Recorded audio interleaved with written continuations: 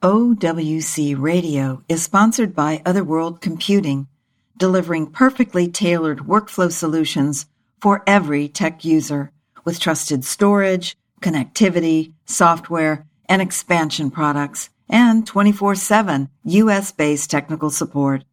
OWC believes in making a better world where technology inspires imagination and everything is possible.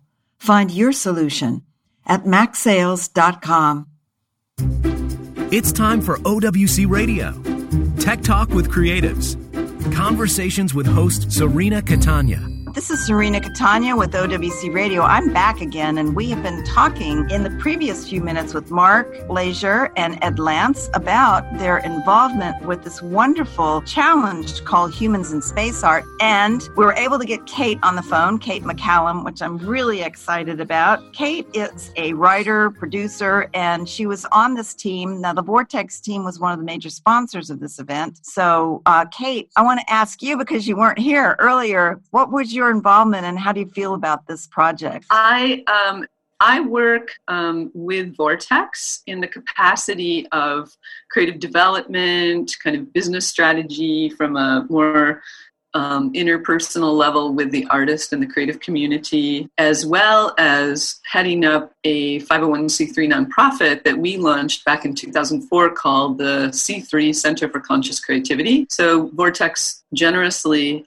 has been a supporter of our nonprofit as well. And we are able to kind of have our headquarters here and also host events and support artists through our 501c3 nonprofit, doing work that is exploratory or more on the social impact spectrum versus a for-profit spectrum. So C3 functions that way. So I kind of stand as a bridge between that work as well as the, commercial work that we do through Vortex. And then I have my own company, Bridge Arts Media. So my role in this particular endeavor with Vortex was to help support through pre-production coordination, helping produce the show itself, and just working as an interface between Jancy and her team and the Vortex team, as well as Los Angeles Center Studios, which is where our office is, and the Vortex Dome is based in downtown Los Angeles. And kudos to them because they also supported the event. Yeah, they're wonderful. We were talking earlier, so I got some of this from Mark and Ed. How did you feel when you walked in that room and saw all those young people there? What went through your mind? Hope for the future, like absolute joy. I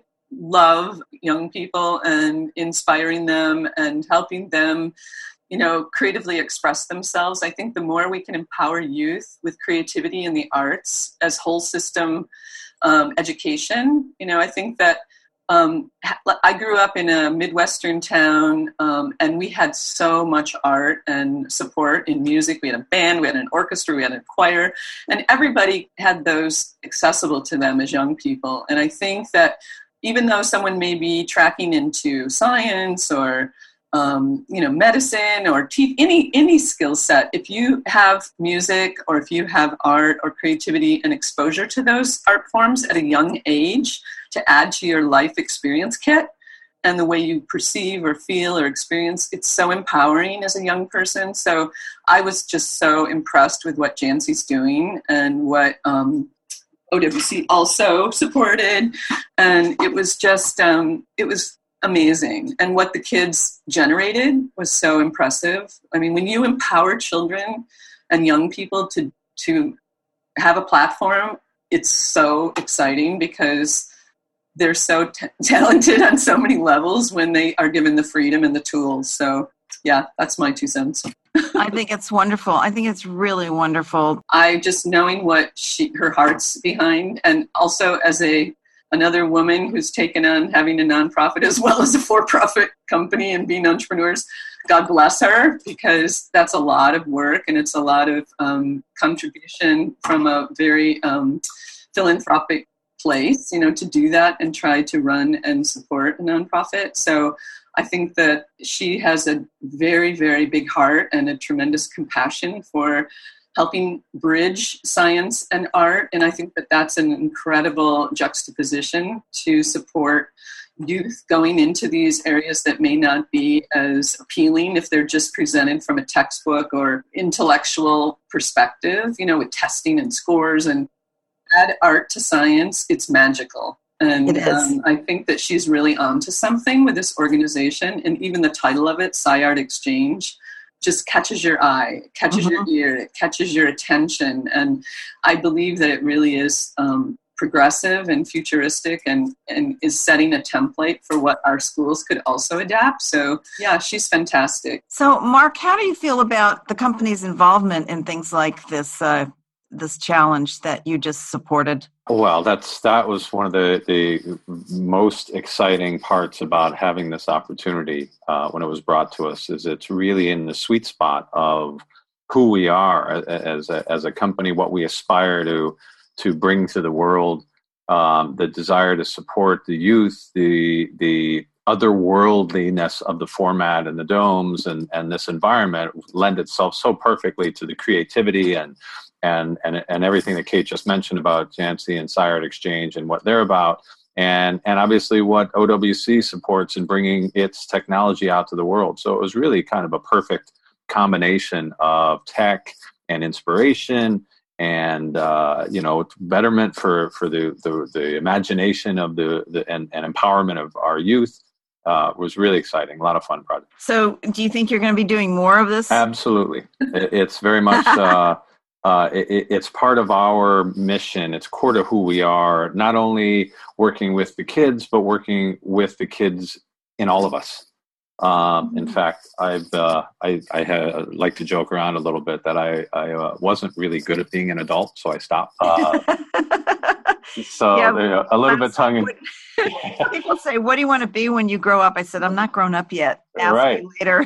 Exactly. So I think that's part of at least what I'm aspiring to do is try to walk that line of returning us as a company and as a society to that imagination and that wonder and that awe of being excited to be alive, yet being successful at the same time. I don't believe you have to be one or the other. I don't believe it has to be work or play.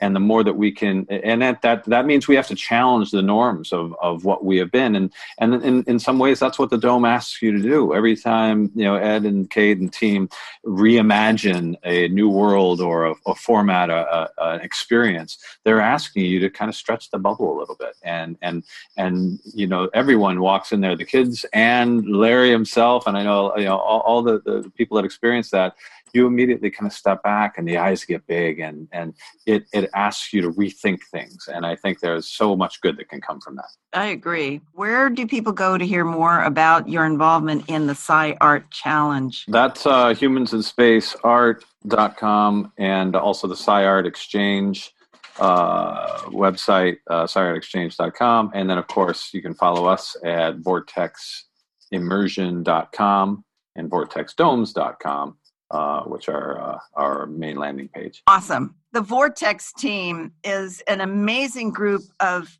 very inspiring producers, writers, directors, and they are creating these amazing shows that take place in the Vortex Dome, and they go to various locations around the world. I know they're permanently planted in downtown Los Angeles, and I'm probably making mistakes about what I'm telling you about them, but if you have a chance to go online and look up Mesmerica, check that out. We're going to talk more with Ed Lance, who is the co-founder and president and CTO of Vortex, and Mark Leisure, who is the CEO, and Kate McCallum, who's the writer, producer, and a dynamic force. So hello, everyone. Thank you for taking the time to do this. You were introduced to me by Larry O'Connor, who is the owner of OWC, who was one of the sponsors of the recent sci-fi challenge, The Humans in Space. And he fell in love with what you were doing. So I'm so grateful for you taking the time to be here today. So can you answer what is Vortex and when did it start and why? Well, I founded Vortex in 2007. And I had previously spent a number of years working in planetariums. So I started out as an aerospace engineer. After 7 years of that, the artist in me clawed its way out, and I left aerospace to work in a planetarium writing code to make the sun and the moon go. and developing an automation system that we sold 15 of and rolled $500,000 profit back into making laser light shows. and I was just always taken by the immersive nature of the dome screen, just covering your entire retina. And it occurred to me, if we could map pixels to this thing, it would be like virtual reality. So in the mid-90s, I left the planetarium to work for a planetarium manufacturer, now Evans and Sutherland / Spitz. Two companies merged, and we started selling these systems, multi-projector edge-blended video displays. So that has now developed into an entire industry. There's 6 or 8 manufacturers. There's 1,600 digital domes worldwide in planetariums and science centers. IMAX just released a digital dome system, which is rolling out. And that has created a platform, basically, for the production and distribution of these highly immersive shows. And I think of it as like digital Cirque, if you will. Cirque du Soleil show Ka. It's a $130 million theater with a moving stage to create this massive spectacle. So what we're able to do now is bring in visual effects artists to create spectacle in a digital format, because as you know, anything you can imagine in your mind can now be created on the silver screen. So the domes are simply taking that screen and wrapping it completely around your head to create the illusion that you're not just watching that environment through a window, but that you're actually in that world. And it triggers different brain states than film or television can ordinarily access in people. So, and one of those is the sense of awe, which you get from the grand spectacle of a Cirque show. When you say wrap around your head, explain to people, because this is a radio, it's not goggles, right? It's way up there and it's all around you, and you're... What happens when they walk in the dome? Can you describe it? You know, people think of a planetarium as a digital sky, if you will, and it really is kind of like that. You look up and you don't see, air conditioning ducts and hanging from trusses or anything like that. You're looking into infinite space, and that's the idea. The dome, lights go down, theater disappears. We recreate reality for an entire audience of, in some cases, thousands of people. So it's sort of like putting a VR headset on thousands of people without the need for individual headset. I think of it as instead of a sports car driving through VR or gaming in VR, it's kind of like a tour bus through VR for a group of people. What an amazing gift that you are to the Vortex, but also the Vortex is for you, because you're left-right brained. Isn't it wonderful? Right, Kate? You're definitely. You're laughing, but it's true, isn't it? It is true. Yeah. It's interesting that you mentioned that and picked up on that, because Ed and I often speak together. We'll be invited to speak at conferences and panels, and he often speaks on the science and tech side. And I'll often speak on the story side, but then there's crossover between us because of, we both are definitely trying to balance our brains. I definitely have to work harder on my left brain. That reminds me about the writing, because how do you work as a producer writer and make all this happen? Interesting. That's a really good question. Most of my background, I was 20 years in the studios, and I worked with writers, showrunner, producers. So I worked in mainstream television and feature film development and production. And then my aspirations, not knowing really where my skill sets were best used in the industry, because I came from Michigan and moved to LA when I was in my 20s. I didn't know exactly which track to go down. And so as I started working in the studios, I realized that I was probably more oriented toward producing, but yet I was very interested in the creative process of birthing a story and then pulling the teams together. So I ended up becoming a development executive, which I loved, which utilizes both skill sets of producer and writing. So while I had written screenplays, a few on the side, I wasn't really pushing that side of myself into a career track as a writer, but I gained tremendous writing skills because I worked with some of the top writers in the industry. So that was really part of my kind of early career DNA, the writing and developing of the stories, and then how you put them together. And of course, the motto in screenwriting is always show it, don't say it.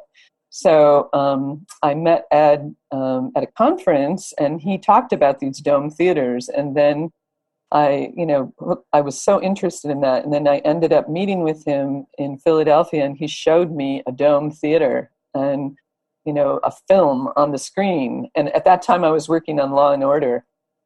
And when I saw the power of the format, I was so blown away. And I really said, Ed, I want to work with you. I think this is the future of a new media format that I really think could be extremely successful and powerful. So I've been very fortunate to work alongside Ed and Vortex. And we actually, when we put the dome up in 2010 here at the studio, we brought in artists because artists, were very drawn to the space. So we started an artist in residence program and really let the artist explore the space, and kind of between Ed helping them technically and kind of my support on the creative side, we created a pretty robust program to allow artists to come in and explore, and then supported them in public performances because we can also do that in our little theater.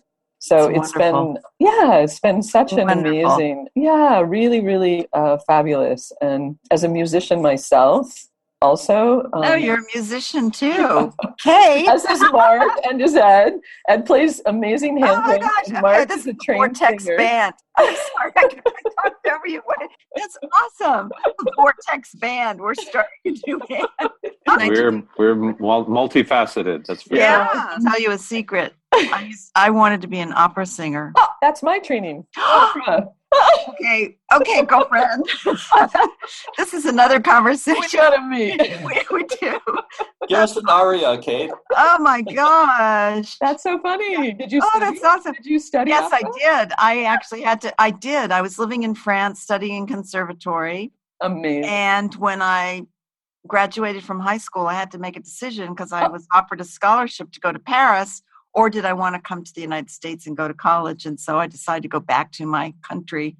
And And you didn't choose music in a U.S. college? Yeah, it's a long story. Not for this, but music. Yes. That I think is one of the reasons why I so resonated with what you guys are doing, because it's a combination of art and music and emotion and technology. And, Ed, this got to be a dream come true. And Mark, for you, you're the CEO, so you're watching all of this happening and you're thinking about the big picture, and I'm assuming also the financing and the bottom line, but you're very creative too with the other things that you do in your life. You have the show called Life Changes. Yeah. Life Changes is a show that actually led me back towards Vortex, and I feel like everything I've done for decades now has led to Vortex.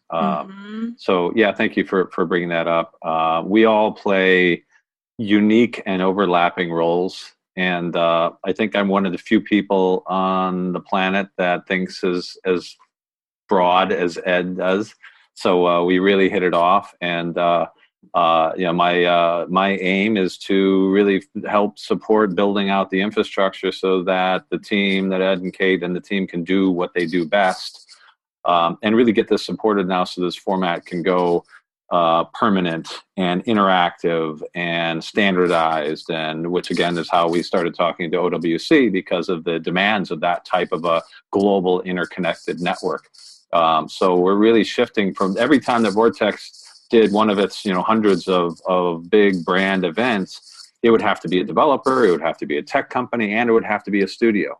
So there's very different skill sets, and it was actually a creative project that led me to Vortex.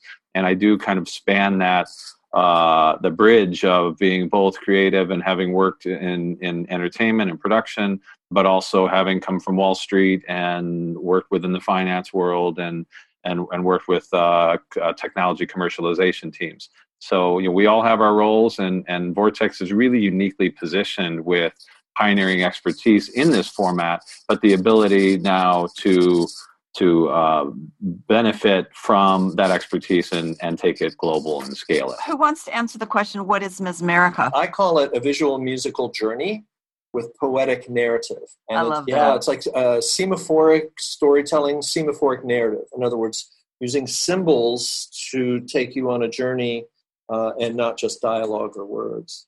Kate's actually producer of the show. I was executive producer, but we all worked with James Hood, sat down and said, what do you want to do? And James said, I want to bring happiness to people. And I love his quote about happier than when they came in. Yep. He wants to make people happier than when they came in. And I watched the video that's online, and I saw the look on people's faces of utter wonder and almost this childlike appreciation for life itself that is really unusual. Think about all the entertainment that's out there right now and how negative some of it is and how violent some of it is and what you guys are doing. So I wanted to ask you about James. How did you find him? And because he's pretty awesome.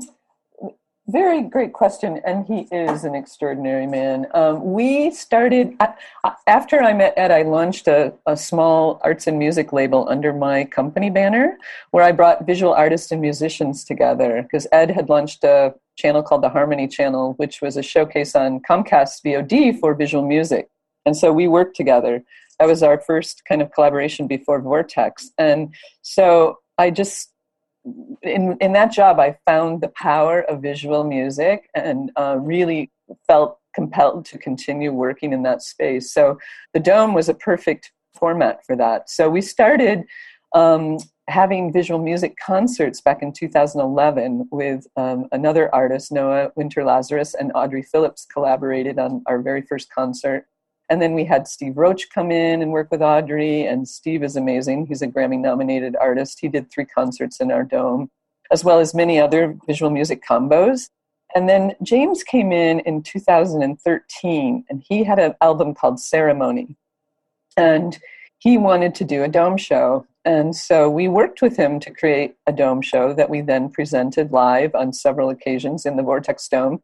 And then Ed helped James take it to Europe, and it was showcased in Jena, Germany at a Dome festival. And then it also showcased in Hamburg at the planetarium there. And so then James did another album called Mesmerica, and he plays the hang drum, which is a really unique acoustical drum, which looks like 2 walks that have been melded together. And that's the primary tonal instrument, because he used to be the percussionist for Chrissie Hynde and the Pretenders. So he's a percussionist and a composer. But the hang is his primary instrument now under this label called Mood Swings.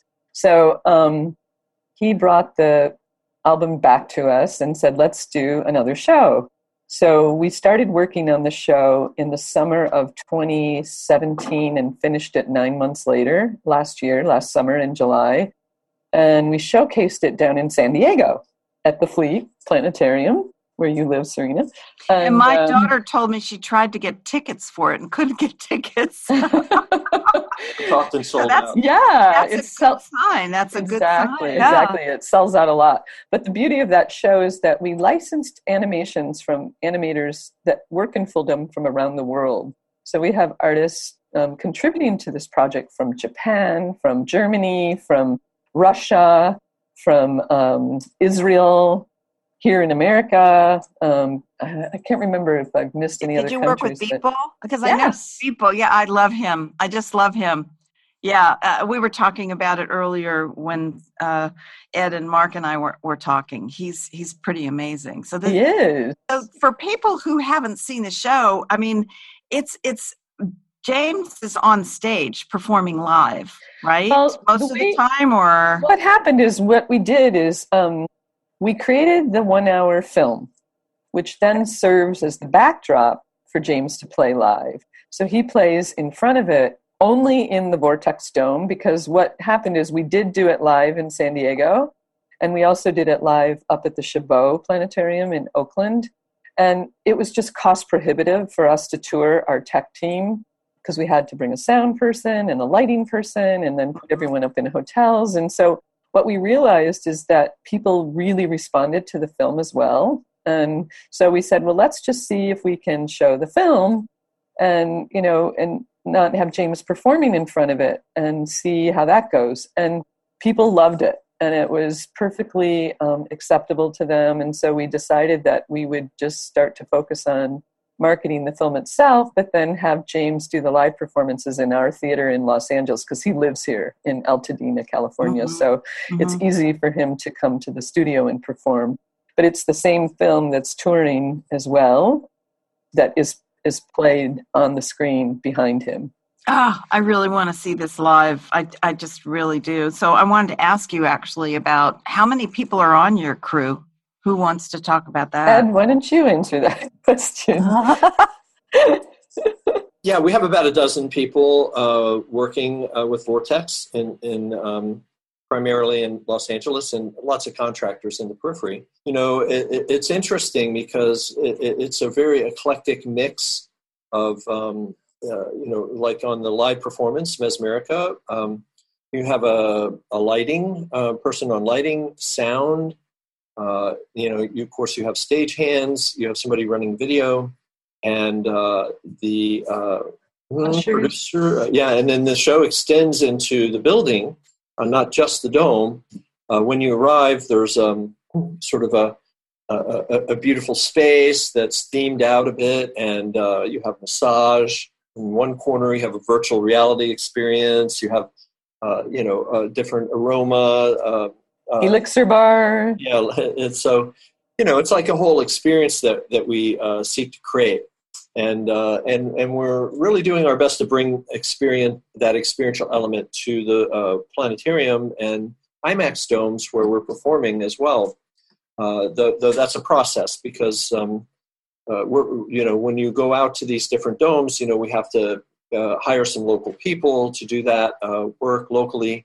And, so it's limited, what we're able to do. Some of them have their own gift shop and they don't want us selling anything there. And so, our ultimate vision is to build our own arts and entertainment venues, ultimately around the world. And so every city should have a dome dedicated to arts and entertainment, or maybe a small domeplex. So you have performing arts theater, you have a stand-up sort of multi-use immersive space like that, so it becomes sort of a multi-purpose creative placemaking, cultural arts, entertainment, convergence center, if you will. I love it. Mark, how many cities are you guys in? From Vortex perspective, in terms of, there's two parts to that answer, because there is the distribution of the content and where Mesmerica is, and then there's also the development plan. We have a MOU in Phoenix to be building one of our larger domeplexes, and there's various cities that we're in discussions with for what will become the primary Vortex network, with the extended network that has already been is being developed and utilized by the Mesmerica distribution. I'm really encouraging people to learn more about this. Let's talk about the live aspects of this and directing it. And what does that look like during a show? Sure. Well, I guess I can speak to that since I'm the stage director. Appropriate. One of the things that we strive to do, and we just really are just scratching the surface with Mesmerica, but when the show performs live, we want to bring the immersive, infinite environment being projected on the dome. We want to bring that seamlessly into the room and around the stage. So we have a moment in Mesmerica where James is playing in this cosmic, almost like Avatar Pandora forest that's glowing and little particles arising and a beautiful sky with patterns happening and comets and everything. And there's these plants that are luminous plants. Well, we went out and bought some plants that kind of look like that and painted them with fluorescent paint. And so in that segment, we turn the lights down and we bring on the black lights, and the whole room lights up, and it looks like what's wrapping around you on the dome comes actually into the room and around the stage. So that's just one attempt to create that sort of effect. So I'm picturing you in a room somewhere switching. I mean, how does this? I've never done a show like this, so you have to explain to me. Yeah. How does this work? I mean, To be honest, the show is quite simple, and we were forced to make it simple because when we took it on the road, most of the planetariums out there, if you try to do a live performance, they really don't have what you would consider, live performance, show control capacity. So you can't hit cues and they don't even have lighting or anything. So we had to bring our own lights down to San Diego. We had to give them a video file with the music already on that. So we had a sound bed on there. So James is playing live over a pre-recorded sound bed, because the theaters do not have the capability to operate the video live like a cue list. So really what we're doing in LA now is we push a button and the lights are programmed, the video is programmed, the background music that James is playing over is programmed, and then the sound drops out at one point in the show and James takes over and plays live for a while, but everything pretty much runs itself. There's some live sound mixing that we have to do to balance the microphones because he is playing live.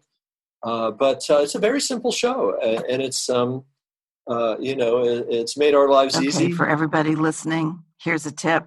This is a brilliant mind saying it's easy. It's not easy, Ed.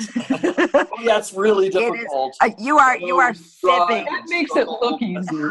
That's like Einstein saying, no problem. Yeah. No, it's true. Engineers do that. They understate things. And I think that's one thing that you do. There had to have been, it took you 9 months to put the film together for Ms. America, programming right? the show was another matter. Yeah. Especially since we didn't know what we were doing. So we experimented a lot. There were a lot of test screenings. And actually, what we're really anxious to do now is use biometrics like EEG. So we want to have a small audience hooked up and wire their brains, right? And because we want to understand better how this is affecting your mind. Oh my gosh. And ultimately, I think we can use AI to watch your brain, control the visuals, and tweak the visuals until we optimize the brain states that we want, right? I love this. I'm in a sci-fi movie at the moment. Mark, you're looking at me. You're looking at me. Yeah. I wanted to add to this because it's been the joy of watching this unfold. But it's really, as this format becomes more and more accepted and standardized and out there, it is not a layup in terms of producing in this. It's a new way of storytelling. The industry hasn't just jumped into the production in this format because it's not a natural evolution. It's a different way of storytelling, and there's a reason. It's not just a bigger screen. Your neurology as an individual is programmed from birth, right? And so when you flip a switch and the sky changes, that is an experience, and it takes you a minute to adjust to that. It's understanding how the audience is going to react, when to use it, how it's going to affect the individual that much more deeply. It's a process. It's a shift in consciousness in the way that we're exchanging information, and it's it really is a paradigm shift in that exchange. So it's something that's been very exciting, but it's also something that we have unique experience because of years of them having produced that, in engaging with audiences, seeing their reactions, knowing how far to go or when to pull back or giving them just the right moment to ground and really kind of get centered. There's a much deeper conversation around this, which then leads all the way back to what you started to talk about with content like Ms. America, where we take great responsibility in how is the format used and how are we showing up in community. So if we can get you laughing and dancing and playing and or experiencing a deeper meaning, but doing it from a mindful and intended space, a very profitable endeavor, but it's a very prosperous endeavor from a human perspective. Filmmakers come into this format and often are very challenged. Mm-hmm. And there's a cinematic language that's used in film, and it primarily depends on the frame, right? And you think about it, like if a typical storytelling modality would be, you have an establishing shot of a fellow businessman walking with a briefcase. And next thing you know, there's a tight shot of his white knuckles gripping the briefcase, and then a tight shot of his sweat on his brow and the micro expressions of fear and I mean, this is how these are how stories are told, right? Now, in the Dome, you'd see the establishing shot just fine, the fellow walking with the briefcase.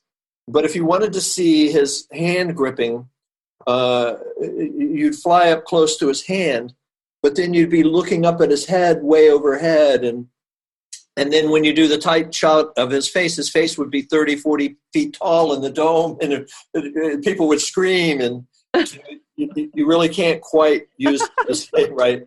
And what's very interesting, I've been researching this. A fellow, one of the founders of Pixar, Lauren Carpenter, gave me a book years ago called The Death and Resurrection Show. And he said, Ed, you have to read this because what you're doing, this applies to that. And it's Rogan Taylor, I believe, is the author.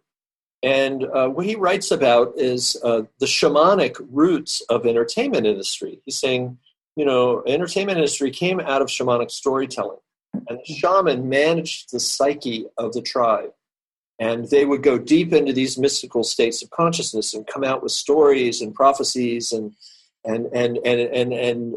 insights in how to heal the tribe and how to help the tribe.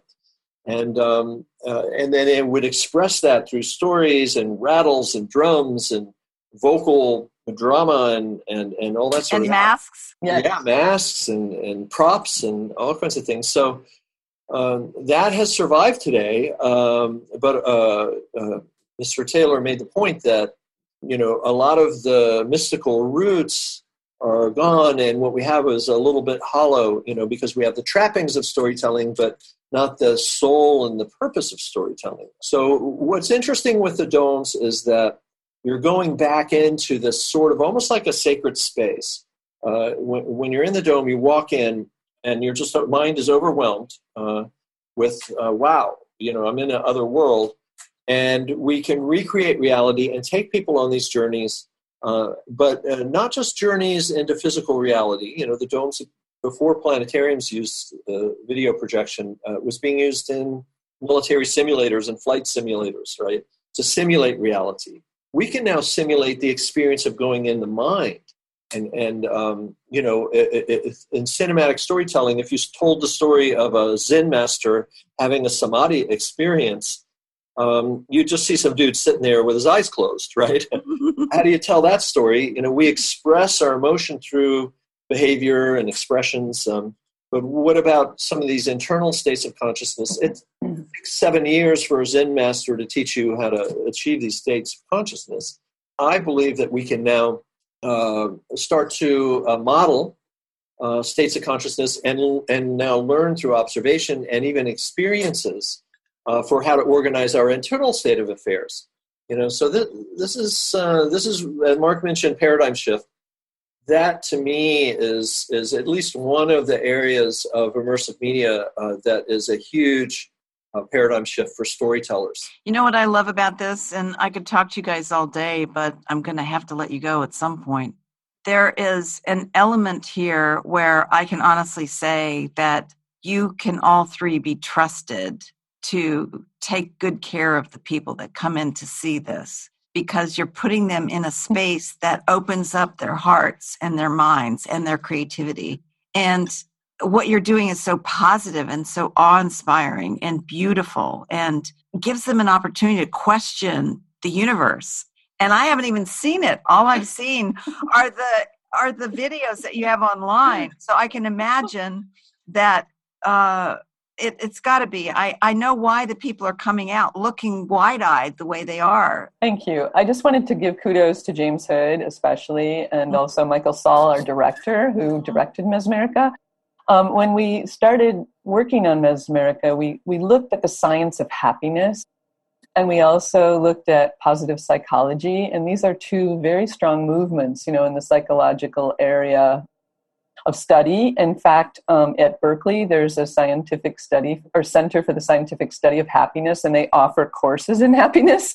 So, we really did some research on some of the hard science that's going on in this space, as well as, neuroscience and looking at interior states of mind. And James was very, very, deeply committed to that. So the sci-art thematics that's underlying the entertainment and the art and the visuals as well is embedded in it very lightly. It's not pedantic. It's not, preachy or anything like that, but it's definitely woven into the piece to really honor people in their own inner lives and how to create more sense of peace and happiness in their own selves. So I just wanted to add that because there is a really impressive body of work that's emerging on this science of happiness and positive psychology that we are also excited to, expose through this project. And, that's awesome, Kate. And there's another whole dimension to this, Serena, that you alluded to that I would like Mark to address, and that is the responsibility of because these extended reality kind of experiences, and that includes VR, AR, 360 domes, and all of that. The dome is spatial augmented reality, technically speaking, start to become very powerful broadband interfaces to the brain. And you have to take responsibility of how the audience experience, what are they experiencing and what are they leaving with? And we're daily challenged with advertisers who want access to the space, to entrepreneurial people who want to milk it for every penny they can, with different temptations and pressures to use this format in ways that might not respect people's nervous systems, or conversely damage them. There's big money in the horror movement, so a lot of times the first question is, we got this new horror franchise. Well, we're good at what we do, and the better we are at what we do, the more effective it is. And as we said, your neurology, when the sky changes, right, your neurology is adjusting to that, and it's perceiving it as real. So if we put you in a war zone, or in or if someone produces that, puts you in a war zone or a terrifying horror space, or the more we scare you, the more opportunity for PTSD or potentially irreversible, for people that are already on the frayed edge, coming out of their daily lives, we have a choice. What direction do we want to take them? And we want to take them out of that state of anxiety and put them back in a state of balance and harmony. And, I think we've taught our kids how to shoot each other and blow stuff up enough. And maybe now it's time to teach them how to play together again, and how to feel safe, and how to be in awe of life and of the little things, and to do that in a commercially viable, cool, hip sort of way.